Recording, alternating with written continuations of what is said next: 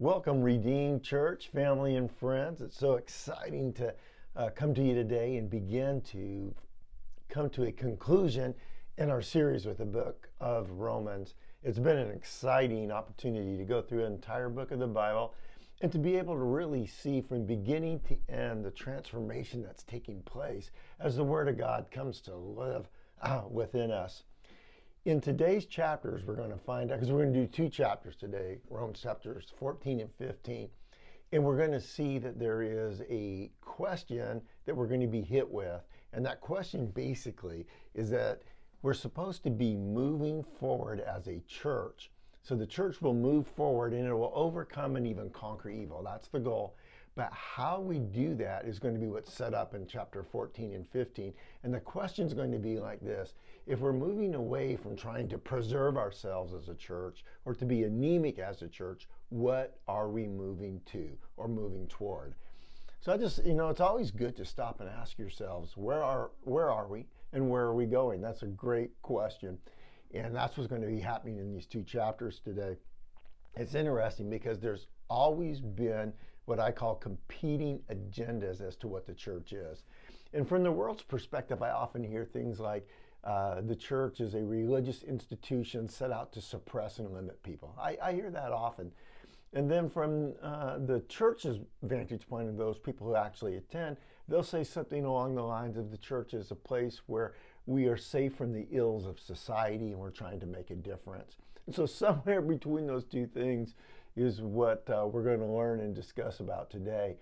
What I will acknowledge with each one of us is that the truth of what the church is isn't so much of what we're currently doing, but it's what we could be doing. What could actually happen if the life of Christ was living through us in such a way that something was transformational in the way that we live? And that's where we're going. I really loved Romans chapter 13, and you heard the message last week by Kurt, and it had to do with how does the government impact Christianity and how do Christians interact with the government? And basically what Kurt said in his message, and again, I don't want to oversimplify it or summarize it, but he said Christians are not to shut ourselves off from society, nor are we to be conformed by it. It was just a great word. And so we know that we can't trust the government to do the transformation, right? And there's a reason for that, and it's because the government is made of human beings and it has a corruption to it. It's not going to be able to carry the life of Christ. It never was designed to carry the life of Christ. Christ wants his life in real people, which is who the church really is. So if we're moving ourselves from the world and we're moving towards something else, can I tell you where we're really going to be moving is to overcome evil. And Liz hit that so well. I mean, Romans 12 was a huge chapter, but when it came right down to it, Romans chapter 12, verse 21 said, and do not be overcome by evil, but overcome evil with good. And so that was the whole marching orders that God's giving the church. It's that I have an assignment for you, and it's to overcome evil. But the way that you're going to overcome evil is by doing good. And a lot of us, we just kind of check off right there. It's like, oh yeah, okay, well that sounds nice. No, the reality is that we're not to run from evil any more than we would be to run to it. We're to overcome it by being the life of Christ, by being good right in the middle of it. That's the way it really works. And that is revolutionary. That's what I would say. It's the difference of going to a cage fight versus the suburban fight. It's completely different. We're not running away from anything. We're not trying to hide. We're trying to stand to become something worth living and dying for, and that is Jesus Christ. So it's kind of revolutionary if you really catch it. And what I don't want us to do is to see in these two chapters the impact as being less significant than it is because it's so straightforward. When God says, I want you to change the world by overcoming evil with good, then he's going to move. Can't trust the government to do it. You are the ones who will do it. And you will do it by having a life dedicated towards faith and focus on the eternal other than what's going on in the surface level or the temporal. That's how you will do it. It's going to be revolutionary, but it's so simple we miss it. So the power of good is right here. It's no different than the Wizard of Oz with Dorothy always trying to get home. And the whole time she had the silly ruby slippers on. All she had to do was click her heels 3 times and say, there's no place like home. It was there the whole time. Christ is in the life of the believer. He's ready to transform the world by overcoming evil through you and I being good. It's a powerful statement. So, do you first of all even see that our mission is to overcome evil? For some of us, when we became Christians and started going to church, we thought we're supposed to be able to learn how to coexist in a messed up, hurting, dying world. And in some way, we want to be protected from the ills of society while bringing a positive impact on it.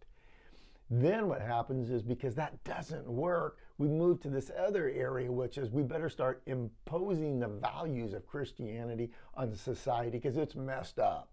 Well, I'm telling you, imposing our values on society is no more effective to overcome evil than it is to scream and yell at people. It just doesn't work. It never has. It never will. It may suppress people for a little bit, but when they come out of that, they're going to come out of it with a fervor that was worse than when they started. So imposing values won't work. Inviting people to come to know the life of Christ will work. And that's what we're going to see. And so in a sense, I want you to acknowledge that God is going to call us into a new path of moving away from isolating or imposing and to inviting people to see the goodness of Christ. And when we see and are being the goodness of Christ, he actually believes, and we're going to see it in this 2 chapters, that it'll be transformational and it'll revolutionize not only us, but the person who interacts with us. I want you to turn with me in your Bibles to Romans chapter 14. And I'm going to kind of do an overview of 14 and 15 for a moment. But basically, this is what 14:1 says. It says, "Now accept the one who is weak in faith, but not for the purpose of passing judgment on his opinions." Then we're going to land on 15:13. And it says, "Now may the God of hope fill you with all joy and peace in believing, so that you will abound in hope by the power of the Holy Spirit." And then we're going to end in 15:32, and it's going to say, "So that I may come to you in joy by the will of God and find refreshing rest in your company." Do you see what's happening here? At the very beginning, in Romans 14:1, it says, I want you to learn how to accept people. Accept them, even if they're weak in the faith, it doesn't matter. Begin with an acceptance of people. Then we're going to move to this place where God will fill you with hope and joy for that person that you just accepted. And then because of that, when I come and get to see you in the church that's going to be in the middle of chaos, Rome, right? One of the most horrific cities as an antithesis to Christianity. When I come, I will find refreshing rest in your company because you're doing this, because you're accepting people, because you're able to really see and bring hope to these individuals in the middle of the chaos. And in that, we're going to find the true refreshing in the presence of God. So that's where it's going. It's worth listening to. So the real tool for a revolutionary life in Christianity really isn't so much in what you find, it's in what you bring. Will you bring certain things? Will you bring the life of Christ into the middle of the situations you're going to find yourselves in? And so he's going to say there's really only one way, there's only one tool that's going to work. And this tool is very clear. And for some of us, we're going to miss it because it's so simple. But this is what it's going to say. It's going to say the real tool for a revolutionary life is to stop judging people and start encouraging them. Is this just too straightforward or what? Romans chapter 14 is all about stop judging people. Then you move to 15 and start encouraging them. So I'm so excited to bring you really a one-point sermon with 2 chapters today. The one point is stop judging. The second outcome of that, or the outcome is start encouraging people. So it's nice to know what we're supposed to stop doing, especially when you're able to see what we can do, right? All right, so stop judging people. It's just right there, Romans 14:1. Now accept the one who's weak in faith, but not for the purpose of passing judgment on his opinions. Let me ask you a question in the first place. Why do we even judge people? You know, it's interesting. It's like we're professionals at this, and yet we're told in God's word not to. And I think it's because perhaps there's somewhere where we're trying to maybe justify our own sense of self at the expense of tearing down another person. I think that almost has to be what it is. And when we justify, what we're doing is we're trying to validate and edify ourselves, right? But again, it comes at the expense of tearing someone else down. And I think it causes us when we do that. If you are on either end of that, if you're the one doing the judging or you're the one being judged, can I tell you it doesn't feel good?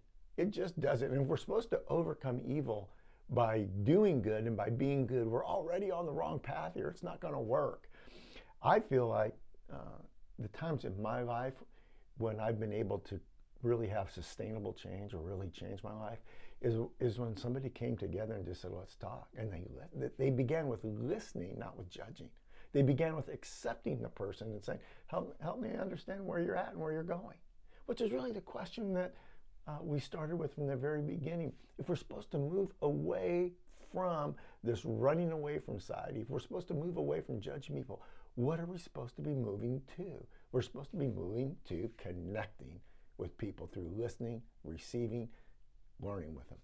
And it's through that environment of learning together that everything changes. Friends, I want you to know that the Lord Jesus Christ is God himself coming to planet Earth. And he was not an imposing figure. He did not come and impose his values on anyone. He was an invitation to everyone to see life differently. And that's what happens when you come at it from, let's learn together. And that's why he asked questions. He wasn't being cynical. He wasn't being sarcastic. He was actually literally trying to open the spirit of human beings to learn from him. And so we need to move away from having this judgment. And one of the things that I think keeps us from doing it well is, again, even if it's not because we're trying to validate ourselves, we then have a fear of the fact that wrong may prevail over right. So in other words, if we don't judge you, what happens if wrong wins? People, I want you to go back to Romans 12:21. That fear should be taken off the table. It says, do not overcome evil with evil, overcome evil with good. It doesn't say that you're supposed to point out evil or ignore from it or run from it. You're supposed to make sure that you're able to just stand and do what is right and good and holy in the middle of it. That's what we're called to do. So one of the things that we have to move away from is this need that we may have to be right or to be afraid that if we don't tell people they're wrong, that they'll think they're right. God has set it up much deeper than that. From the very beginning, we're told that God has placed eternity in our hearts, in the very heart of a human being. What happens is, this is what we've learned from the book of Romans, mankind then moves away from that sense of strength and hope in eternity and begins to then go to God in a courtroom setting as if we're going to elevate ourselves to be able to be received, accepted, and loved by God. So in other words, God, I think there really is an eternity. I think you're real. So I want to be able to prove to you that you should accept me. And God's saying that won't work. Because as soon as we go to him and to try to elevate ourselves, the very thing he's looking for, which is for us to be selfless and not to be self-preserving, but self-giving away, we're already on the whole wrong, track and path. Kurt had said it so well at the beginning of the session. He said, basically there are two paths. One path is going to lead to the Lord Jesus Christ. The other path is going to lead away from him. And then he said, and by the way, you only have one choice because you can't choose not to choose. So you're either choosing the path that leads to Christ or the path that doesn't. And Jesus, he didn't give people any room to miss this. He said in John 14:6, he said, I am the way, the truth, and the life. No one comes to the Father but through me. And so it's not like he's imposing himself. He's saying, do you not see? I am the way. I'm right here in the middle of you. Let's learn together. Learn from me, and I can help you find the way. It wasn't that if you don't turn to me, you will turn on the wrong path, even though that's true. It was, come to me, all you who are weary and heavy laden, and all of you who are tired of the sin and the mess in our lives. All of us who want to run away, run to me instead, and we can overcome this together, because that's the way I've set it up, so that eternity in your heart will become ignited with the life of Christ, and it'll be a revolutionary life. That's the way it's supposed to work. And so we don't have to be afraid that if we stand and do what's right and invite people to Christ, or if we invite ourselves to draw nearer to the heart of God, that we're not going to overcome. We are overcoming as soon as we do that. That's the way it's supposed to work. And so, friends, I just want you to acknowledge that if you can help a person become ready to really talk about the things that matter most, it's because they recognize that we're ready to listen about what matters most to them. That's the invitation. That's what happens when we quit judging. I remember in college, I just moved back up to the state of Washington, and I was taking colleges at Western and doing very well. I always did well in school. I'm grateful for that. And I was having a final, and it was interesting because in most of the classes in college, you have a midterm and a final exam, and your grade is those two things. And in this class, I did pretty well on the midterm, but I knew that on the final, whatever grade you made on the final was your final. It could overcome whatever grade you made on your midterm, because it was given more strength in terms of the outcomes. And so it was weighed more heavily. Well, I'm really relying on doing well. I wanted to make straight A's that semester. And so on the morning of the exam, I was so sick that I just couldn't get out of bed. I'd never missed a test before. And so I missed the exam. And I went the very next day, and I went to the professor and said, hey, I was sick. I'm sorry I couldn't take the exam. Can I take it today? And he said, no, it doesn't work that way. He says, you don't get to do a makeup exam a day later, because it's not fair to the students who made it on time. And I said, well, I was really sick. And he said, well, you don't seem very sick today. And it's like, man, it's not my problem that I'm resilient. I mean, and so I said, well, what can I do? And he said, I'll tell you what I'll do. He said, even though it's unfair to me to have to give you a makeup exam and make a new exam for you, it would be unfair for the class if you took the same one, because you've had an extra day to study, and you could have asked them about what the questions were on the test, and you stopped and paused and looked at me like that's what I had done. And in this case, I hadn't done that. I mean, not that I'm above that or hadn't done that before type of things, but anyway, I hadn't done that. And so I said, well, I think whatever is fair on your side, I'm willing to do. So he said, this is what I'm willing to do. If you will take the test right now, I'm going to write down 10 questions, and you're just going to have to do a full essay instead of the multiple choice exam that the rest of the students took. And that's your options. So I said, okay, I'll do it. And so he wrote down 10 questions over the entire course in the book and gave it to me. You know what was interesting is I aced that exam. Why? Because I really did know the content. But more importantly, when I had taken multiple choice type test, and I never did well, because you have to weed out what's wrong to find out what's right. And sometimes my brain gets stuck on what's wrong and which one's more wrong or less wrong, what's the best answer.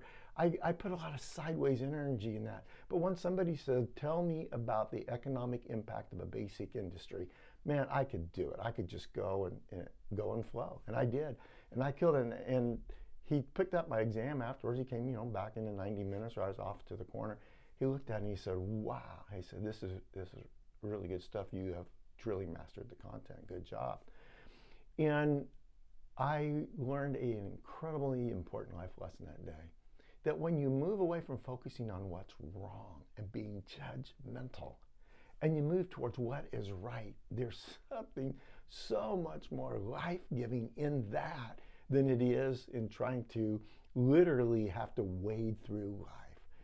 When God says, stop judging and move towards encouraging people, it changes everything. That's the beginning of how you overcome evil with good. You literally stop judging, which is evil, and you move to encouraging people, which is good, bam, it's a power move by God, and it really does work. For some of us, we're looking and we're saying, well, wait a minute, I'm not sure that I'm going to give up judging that quickly. We're supposed to be the salt in the life, and we take some of those passages and we move them to a place for us to be able to, again, release information instead of learn together. But I'm suggesting to you, we are the salt and light. And it's not a burden to be the salt and light. You are naturally the salt and light of the world. You are naturally able to carry the life of Christ. And you are supernaturally empowered to engage the very things of God that overcome the world. And one of them is the fear of being wrong or focusing on what's wrong. Can we please move towards stop judging and just doing what's right? Well, for those of us who don't know how to turn on that collective power of grace that comes from learning together and accepting each other, I'm going to give you 3 reasons why you should stop judging. Because the Bible says so, because the Bible says so, because the Bible says so. If you want me a little more specific, as soon as you and I judge, we're guaranteed that we will be judged to the same degree that we judge others. That's enough to make me stop. And, just for some of us that need it, that's Matthew chapter 7, verses 1 through 2, and that's the Lord Jesus Christ saying it. Do not judge so that you will not be judged, for in the way you judge, you will be judged. Bam, that's enough. I agree, God, I'm moving away. Here's another guarantee of judgment is judgment releases chaos and the disruption of grace every time. Judgment releases chaos and the disruption of grace every time you judge. And so it's supposed to be that the life of Christ moves forward through grace, right? That's how healing comes from grace. Everything that's right comes from grace. Judgment opens the door to chaos. And you can see that in Hosea 8:7. It's a fantastic word given to the people of God. And it says, for you sow the wind, you will reap the whirlwind. You think that you can just go out there and throw a little wind, throw a little fire. It's going to be a blaze, and it's going to come back, and it's going to burn you. You do it, and you put a little wind into motion, what's going to come back to you is a whirlwind. That's how it works. And by the way, if that's not clear enough in the Old Testament, read Psalm 109, verses 1 through 31. The whole chapter of Psalm 109 is about the dangers of judging people and then being turned over to that judgment to where it decays the life of all that is good inside of us. But here's the number 3 reason that I'm going to suggest that you not judge, because when we judge other people, we literally allow Satan to have access to the throne of God to speak through us. So we know that Satan's been cast down and out of the presence of God, but the only way that he has a voice before God is through God's people. So the only way you and I can even get to allow the enemy to have air, if you will, in the presence of God is when we speak his accusations against one another. Look at Revelation chapter 12, verse 10. It's a very sobering passage. It says, for the accuser of our brethren has been thrown down. And if we stop right there, how exciting is that? The enemy is no longer able to have a right to be in the presence of God in the throne room of God. He who accuses them before our God day and night. That's what the enemy does. Well, how is the enemy now able to accuse anyone? He's able to accuse people through the voice of people who have access to the throne of God, namely Christians. Isn't it interesting that in Romans chapter 14, it is 2 Christians saying, Christians, quit judging other Christians who are weak in their faith. Stop it. Because why? Because you're just giving a foothold of evil to be worked out in that person's life, and it's exhausting to God. He died so that he wouldn't have to hear the accusations. He died because he took every accusation on himself. And when we do the judgment, we're just opening that whole thing up again. And I just feel sorry for God sometimes. How exhausting for him to see his own children giving voice to what he died for. All right, so again, judgment, not an option. What a beautiful thing to be relieved of that responsibility in our own mind. The responsibility is to have faith that when we do what is right, God changes everything. That's the power.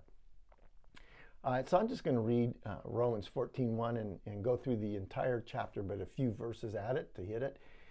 And I want you just to allow this new perspective that we don't have to judge anymore to land as I'm reading this and see what happens in terms of releasing the power of goodness when we step out of the place of judgment. Romans 14:1. Now accept the one who is weak in faith, but not for the purpose of passing judgment on his opinions. One person has faith that he may eat all things, but he who is weak eats vegetables only. The one who eats is not to regard with contempt the one who does not eat, and the one who does not eat is not to judge the one who eats, for God has accepted him. Who are you to judge the servant of God? Verse 10. But you, why do you judge your brother? Or you again, why do you regard your brother with contempt? For we will all stand before the judgment seat of God. So again, are we concerned that God isn't going to be able to get it right, that we have to help voice so he can see more and understand more? Or do we feel like God needs to hear our perspective on the situation? Friends, God's not going to miss anything. He knows better than we do. Our voice isn't going to bring value to that person through accusations or judgment. Our voice will only bring value when we lift another person up. And so, verse 16 in the same chapter, it's going to go on and says, therefore, do not let what is for you a good thing be spoken of as evil. For the kingdom of God is not eating and drinking, but righteousness and peace and joy in the Holy Spirit. The faith which you have as your own conviction before God. Happy is he who does not condemn himself in what he approves. But he who doubts is condemned if he eats, because his eating is not from faith. And whatever is not from faith is sin. This is so fascinating to me.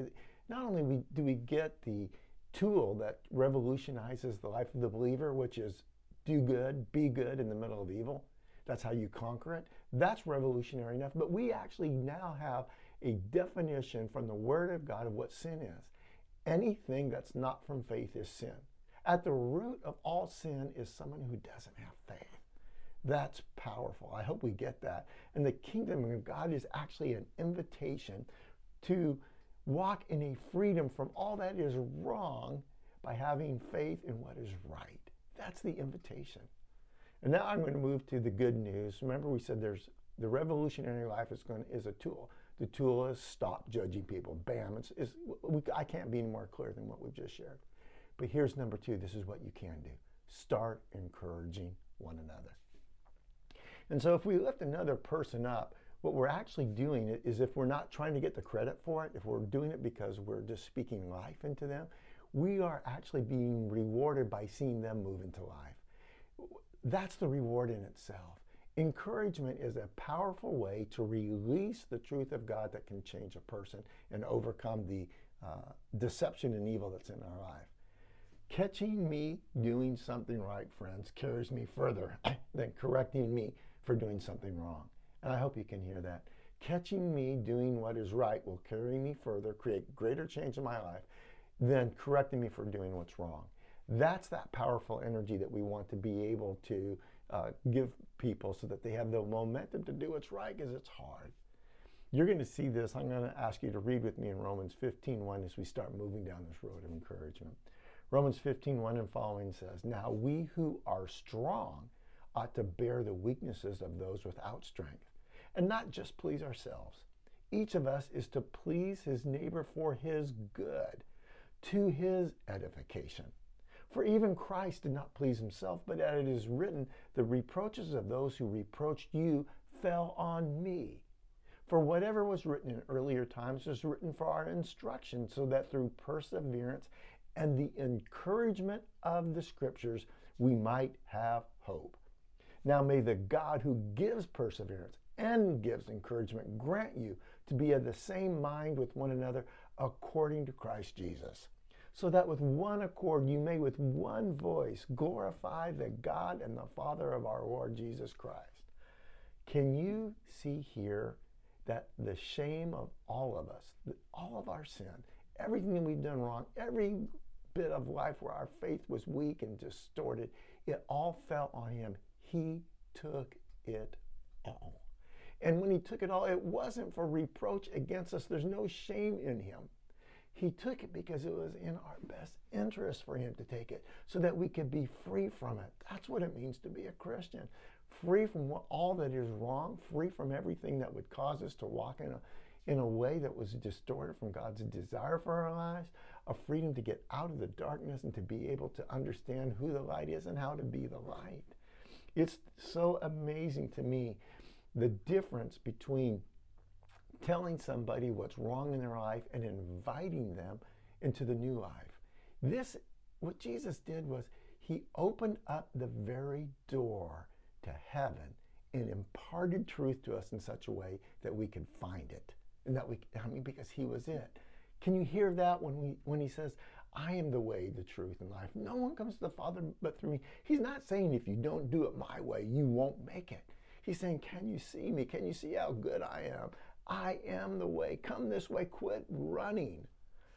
Anyway, I just want to pick back up in Romans 15, now down to verse 13. It says, now may the God of hope fill you with all joy and peace in believing, so that you will abound in hope by the power of the Holy Spirit. And concerning you, my brethren, I myself also am convinced that you yourselves are full of goodness, filled with all knowledge, and able to admonish one another. I know that when I come to you, I will come in the fullness of the blessing of Christ. Friends, if we can just do that, we have overcome evil. We've put all the right things into motion. How exciting. And do you see that Paul's saying this in advance? He's not saying it because he's hoping it will be true. He's saying it because I will come to you with this heart, this mindset. I will come to you in the fullness of Christ. I'm not going to come with judgment. I'm not going to come with, accepting a portion of who you are. I'm coming in the fullness of Christ so that we can be a revolutionized, alive, believing person. That's why I'm coming. And I love it because he could see that he carried that in him. And we need to be able to see it. And so, believer, I don't know how well you've judged yourself, but I'm asking you, don't even judge. Don't do that. Step out of judgment for a moment and just look into the heart of the Lord. Look for who he is and what he stands for. And just receive from him forgiveness for sin. Receive from him a freedom from trying to be religious and change and make a difference and take care of all the ills of society. Take that off your plate. Just receive his goodness. And then walk in it. Just as the best of we're able. Believe that when you walk in his goodness, it changes me. It changes you. And that changes everything. And that's the door and the invitation to others. He did not come to impose, but to set us free. And that's how it works. And I want you to know that the Bible tells us that we're on this journey, and it's not a burden, but it's actually an opportunity to learn with him and through him. And so, church, this is who we really are. We are the reflection of all that's good on planet Earth. We're it. Look left, look right, look up, look down, look inside, but look to him and see all that is good. And we just carry it and just start releasing it, just like Paul did. Be willing to be able to share with other individuals that we are on this amazing journey to be able to have the faith to see what is going to bring out the best outcome. And that we stand for that. And whether it comes in our lifetime or we get to see it the way we wanted to, that's not even the point. The point is that we brought it. At my company, I've been able to write curriculum on leadership. And I was able to redefine leadership and be able to move forward with this. And I'm very pleased with it because in the redefining of leadership, it opens the door to move into a new direction. And here's how I redefine leadership. Again, with the permission of my company that I'm using in my sphere of influence and work. Leadership is this: being the best version of myself to bring out the best in others. Just being the best version of myself to bring out the best in others. That's leadership. This is the exact same thing, friends. We need to rewrite, redefine Christianity. Christianity is not telling other people right or wrong. Christianity is not imposing our values. Christianity is not running and hiding. Christianity is being the best version of Christ that we can be, so that others can see it, so that we can bring out the opportunities in the life of Christ in others. That's who we are. That's what we do. Friends, I'm not sure what your faith is in, but I'm telling you right now, this walk with God is a walk of faith. And anything that doesn't have a faith element tied to it, the root of it is going to lead you to the world, or what God's Word told us today is it's going to lead you to sin. It's going to lead you away from the life of Christ. I want to ask you again, what are you moving away from? Hopefully judgment. And what are you moving to? Hopefully life in Christ. I just bless you, friend. Open up that heart of yours. Believe again. He's put eternity in it. Ask Him to literally receive you. Ask Him that you really genuinely want to have His life at the core of ours. Give Him what you have. He'll take it. He'll take you further than you could ever imagine. And that will put all of us on the road to overcoming evil with good. Again, God bless you. Amen.